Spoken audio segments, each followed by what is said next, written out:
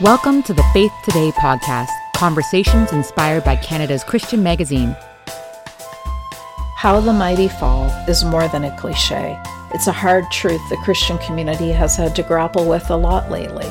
When leaders like Ravi, Zacharias, and Vanier, to name two really big recent ones that have come to light, are revealed as men who abused women and not the humans we thought they were, it is shocking and just simply horrible, and impossible to imagine what their victims have had to live through.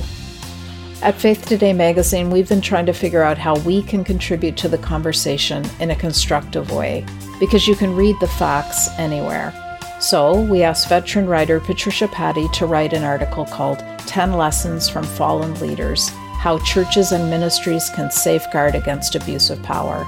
You can find that article in the MarchApril issue of Faith Today. This podcast is myself, Karen Stiller, Patricia Paddey, and Melodie Bissell, president of Plan to Protect, discussing some of the issues behind this article and what we can all do to be more realistic about our leaders and ourselves. So, Patricia, you wrote an article for the MarchApril issue of Faith Today, which is out now, 10 Lessons from Fallen Leaders, How Churches and Ministries Can Safeguard Against Abuse of Power. I'm going to read a couple of very short excerpts from the beginning of the article. So here we go. Each time the name of another prominent Christian hits the news for all the wrong reasons, something within us dies. Something within me dies, even if it's only my own innocence or sense of trust. I feel shock, maybe even grief, betrayal, anger. But there are lessons to be learned from the stories of the fallen that can help shield victims and safeguard churches and ministries from the devastation that results when power is abused. And then you go on and write and share with us 10 lessons. And a couple of them involve our other guest today, Melodie Bissell. So we're so glad to have you both here. So this article, from Faith Today's perspective, certainly wasn't meant to be what we learned from Ravi Zacharias, but obviously the Ravi Zacharias case is the latest and really the biggest, and probably, I don't know, I think the most disturbing for me anyway, that we've heard in a long time. So I thought we could maybe talk about some of the lessons in the article, Patricia, and I'm just wondering first, for you, were there lessons or insights that surprised you as you worked through your research and your interviews? Well, as you know, Karen, that the learning always happens on a deeply personal level in some way when you're researching a story. And for me, one of the first things that I realized was a personal lesson, that is that I've tended to be a person who has esteemed and revered people of great intellect and obvious leadership skills too much. So I need to be aware of that tendency in myself and watch for it. Second thing would be just how much human frailty and sinfulness can enable cultures in which these kinds of travesties of justice happen. For example, it's not just the fact of family members and friends being on the board of a church or organization that can lead to trouble because of a lack of accountability for the leader or the tendency to rubber stamp whatever the leader wants. But it's anyone who's so blinded by the light and charisma of the leader that it can lead to the same outcome, right? Yeah, that's really interesting. Let me jump in there for a second, because this idea of, and you bring this out in the article, I thought really well, that we are all sinners and all capable of anything. I mean, that's sort of what we believe theologically, at least, even if it challenges us to believe it personally. But in the article, you're using that, I think, to show that our leaders are capable of anything, in fact. And obviously, we don't want to always be expecting the worst from our leaders, but we have to know that the pedestal is not real. Mm-hmm. Absolutely. You know, I would say that it's a related thing that I learned, and this didn't even make it into my article, but I've been mulling it over ever since. And it came from my interview with Jeffrey Greenman, who's the president at Regent College. And he said that increasingly evangelicals are being sucked into celebrity culture. And one of his theories, he said in a weird way, is that we feel important and validated and supported by ourselves when there are revered figures that we can identify with. we feel good just by association. So we feel better about ourselves because there are these, huge public figures who are kind of carrying the torch for us. And it validates us because we're already feeling insecure about our place in society because we're in a minority. So I found that really interesting. And I've been thinking about that a lot. That is interesting. Let's talk about Greenman's formula, which I thought was very helpful. And he's talking, of course, Jeff Greenman, president of Regent College, ethics scholar, theologian, talking about things to watch out for. And he has this formula: isolation plus pressure minus accountability equals danger. And that really jumped out at me. Melodie, as someone who works in protection and prevention, does that formula ring true? Absolutely. I think risk always increases when there's isolation. And we often will say never, ever, ever be in a position where you are vulnerable to isolation, and avoid isolation as much as you can. And also, I think accountability is key. Those are two guiding principles for reducing the risk of any kind of power differential where abuse could happen. So those key words of accountability and avoiding isolation are so important. How about you, Patricia? When he said that, I know as a writer myself, when I'm interviewing someone and they say something like, great, I'm like, I've got my great thing. When I read that, I thought it's so simple, but I found it very impactful, that formula. Was that like that for you? Absolutely. Yeah. Isolation plus pressure minus accountability equals danger.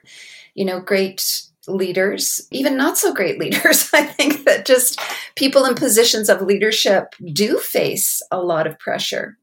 And if you take away the support, whether it's close friends or mentors or, colleagues or board members that they can be accountable to, you're asking for trouble. Yeah. And then I was thinking you could add into his equation, multiplied by fame. Right. But, I almost even as we're saying this, I almost feel like, are we making excuses for terrible behavior? I know that's not what we're trying to do, but it almost feels like it, like when we say, oh, the pressure, oh, the isolation.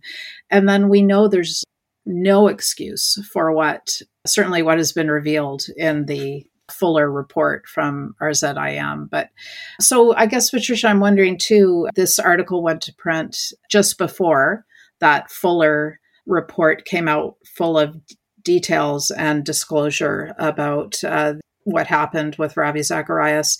Was there anything after you read that report that you second guessed in the article or thought you would expand? Oh man, did I?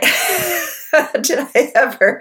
I admit that I read that report, and then the very first thing I did was go back and reread my article, because I think in my mind, as I was writing the article, the 10 lessons, Ravi, in my mind, was guilty of adultery, maybe even serial adultery.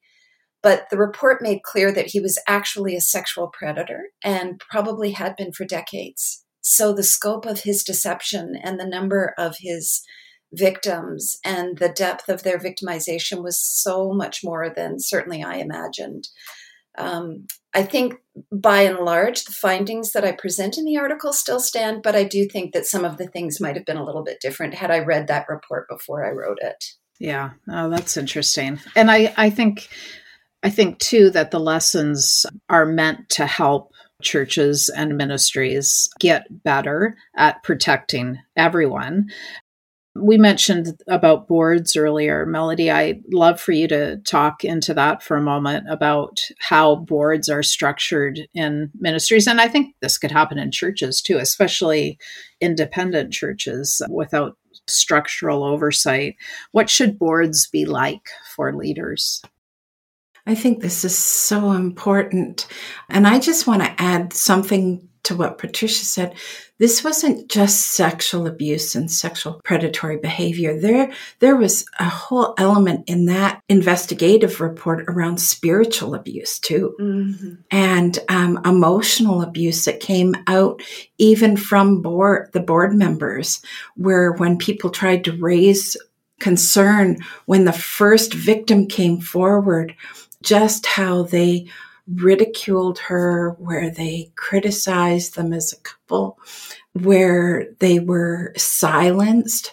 And I think what boards need to take into consideration and learn from this is, one, we need safe whistleblower policies. That means a safe place where individuals can bring their concerns and that they will be heard, that they will not only be listened to, but that they will be heard and believed and validated. There have been times that I have sat on boards and I've had the one voice that goes against other individuals on the board. And I can be left feeling very small and not heard, and my voice not recognized because people of power and influence are trying to silence one or two people. So I think that boards need to really take a look here, and the whole concept of integrity, excellence, holiness. I think board members need to be willing to be disciplers, and if someone is hurting and brings a concern, instead of just trying to silence that person, really listen to them. And the whole concept of apology. When we see an apology letter come from a board, they need to be willing to put their names to that apology. Mm-hmm. Mm-hmm. Can I, let's backtrack a little bit about the whole whistleblower thing. It just strikes me how much courage it takes to say something that is is going to be so refuted and hard to believe. And I mean, this is maybe not a good example, but I was thinking even about when I'm in a room, say with people I like, they're friends, and someone says a joke that is inappropriate or makes me feel uncomfortable, and we're supposed to say something. We're encouraged to say something. And I find it impossible to say something. I don't want to hurt my friend. I don't want it to get awkward. I don't want to be the person who ruined the party. And this is a million times more difficult than that. And I just can't imagine the courage it takes to be the lone voice in the room, especially if you were a victim. I mean, especially speaking up as a victim. So let's maybe talk about that a bit more.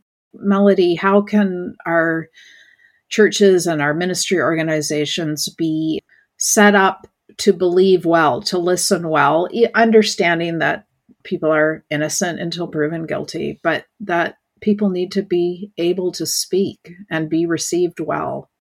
I think that we need to have compassionate people, empathetic people who will stand in the gap to take concerns and be a sounding board for people that have concerns. So if you don't feel comfortable challenging a group at a party, then there is some place where you can bring your concern after the fact, and that it will be listened to and dealt with and investigated.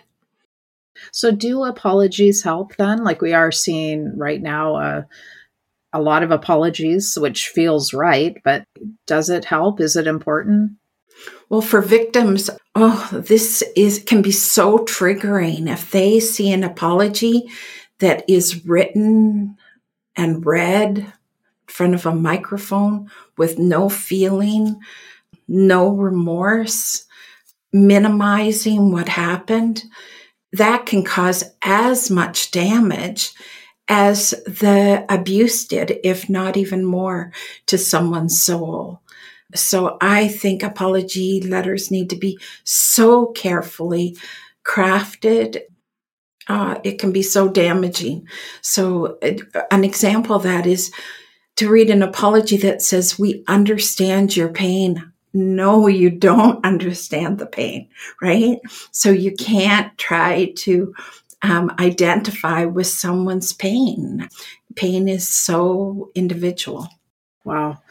So Patricia, as you think through this, and as someone, you mentioned I think which is actually a lovely inclination to believe the best of people. How are you feeling about the works? I'd like us to talk about that. Does their work still stand? Are we still going to read Ravi Zacharias books? I remember when the Woody Allen allegations started to come out. This is years ago. And I was a big Woody Allen fan. And we immediately stopped watching Woody Allen movies. I was sad about that, but it was like, this actually makes us feel sick and dirty. And I'm just wondering, how are you feeling about that? Do we still read these books? Do they have a place? I think that that's a really tough one, Karen, and I think it's something that every individual person needs to come to terms with themselves. I'm still wrestling through that issue. I came across a quote recently.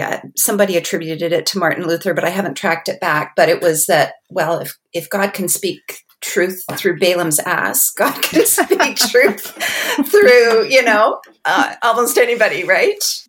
But the learning doesn't stop. And as I continue to dig into this whole issue, I've come across a book recently. It was recommended by somebody whose voice I value and trust. And it's called Redeeming Power, Understanding Authority and Abuse in the Church by Diane Langberg. And it was just published in 2020.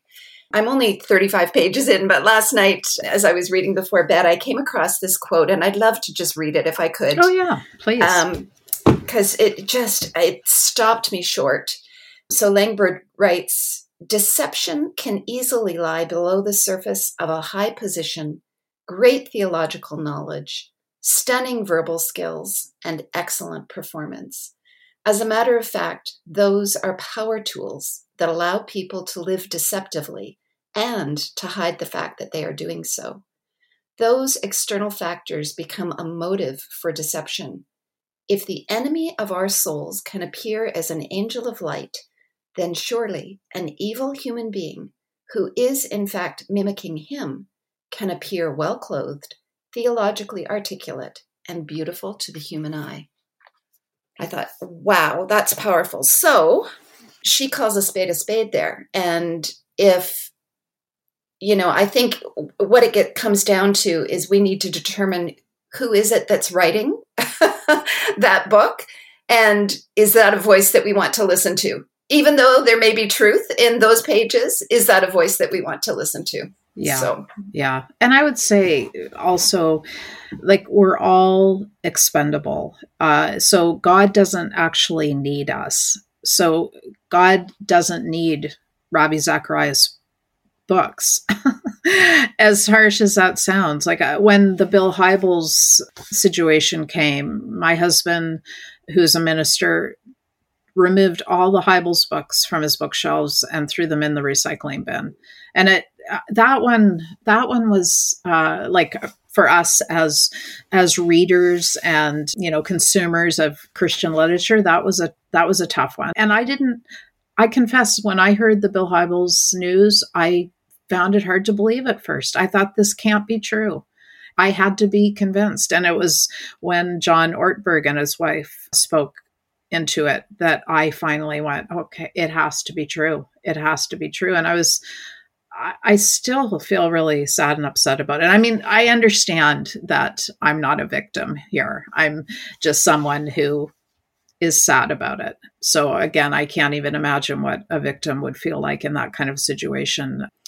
But in a way, we, all those of us whose trust has been betrayed, we are victims too. Maybe, it feels wrong to use that word, right? But there is a kind of victimization there. There's a grief for sure. Yes. Yeah. And we are the body of Christ, right? So when any one of us is taken out, or we take ourselves out in this case, it does hurt. We should be sad. This should grieve the church deeply, and we should make changes because of it. Yeah. Well, let's talk about that. I don't think we can stop people from rising to, levels of celebrity power. I don't see that changing. I hope we'll be a little more cynical or questioning, and not so automatically think that they are spiritual giants because they are successful in their business/ministry. I hope we'll have our eyes open a bit more. But Melodie, what else needs to happen going forward, do you think? Well, I was an executive director of a charity at one point, and I can remember probably one of the best pieces of advice I was given was, Melodie, every time you walk into a boardroom, you should have a bit of a holy fear walking into that boardroom, that they're going to hold you accountable, that they're going to ask you hard questions. They are going to establish parameters for the work that you do, and you have to stay within that sandbox. And I think that's what board members need to do. I think they need to be asking tough questions. If somebody protests too much, when you ask hard questions, that should be concerning to you. Alarm bells should sound off. If somebody says, no, I'm not going to let you see my technology, my computer, my phone, that should cause you concern. Every dollar that they spend, they should be able to account for it and show receipts for it. I just think we need to be so much more accountable to our boards, and our boards have to ask really tough questions. I'd love to see that happen. Yeah, no, that's really good advice. Patricia, as you think about the 10 lessons in the article, is there one or two that really struck you as sort of deeply true and could be done, if not easily, maybe quickly in any church or ministry? I think that they were all important, Karen. I think that the number one, even the most highly esteemed, the most apparently righteous among us are capable of the unthinkable. I think that if we keep that at the forefront of our awareness, I've seen some pushback on social media, people saying, I don't want to hear from my Christian leaders referring to Ravi Zacharias, well, that could have been me. Right? Because chances are it could not have been, right. Most people, right? Yeah. But the fact of the matter is that we are all capable of great sin. And so I think that, you used the word cynicism. Maybe that's not quite the right attitude to take, but maybe just a healthy skepticism. Yes. Right? Better word. I agree. Yeah, and this again, this idea of we're all capable of anything doesn't have to translate to therefore we're all off the hook, right? Right. Yeah. That's not what we're saying. We're recognizing that therefore, when people we hold in high esteem or think that they have it all together or something, we need to hold that lightly. Well, and I think it's also that we are all capable of enabling great injustices. Yeah, that's good. I'm capable of enabling a culture of celebrity and injustice to pervade because I may be too trusting of somebody and I may revere them too much, for their intellect. So it causes me to ask the hard questions of myself. What is my role in all of this? And it's not a quick fix. It's not just something that we can do and check off and say, okay, that task is done. We've got policies in place. We're good now. We need to audit those policies. We need to stay vigilant. We need to stay on top of this all the time and check in often and invite people to challenge us and question us if there's anything that we do that is not God-honoring. Yeah, it really strikes me that we need good, whoever we are, we need good friends in our lives that we can be completely transparent with and who can call us on stuff. But as we come to a close, I'd love for us to end on how we can help people who have experienced this kind of abuse and horrible mistreatment at the hands of another. Melodie, how can we love them well? How can we promise to do better? And what do they need from us?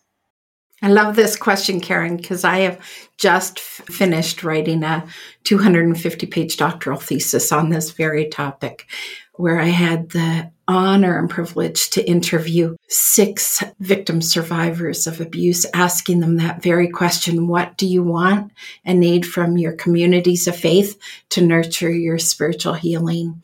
And I asked them about their spiritual journey of healing and what nurtured that. And unfortunately, very few of my participants said the church was instrumental in their spiritual healing, rather, in too many cases, triggering even more pain.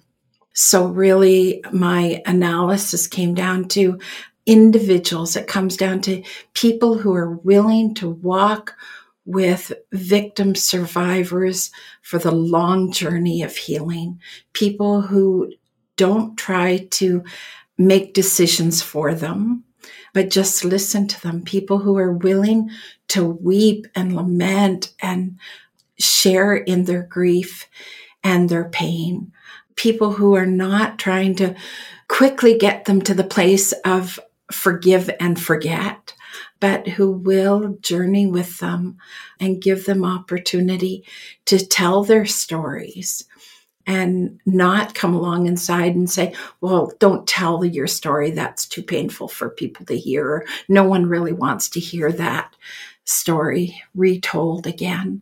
I think that victims also want to be part of the change.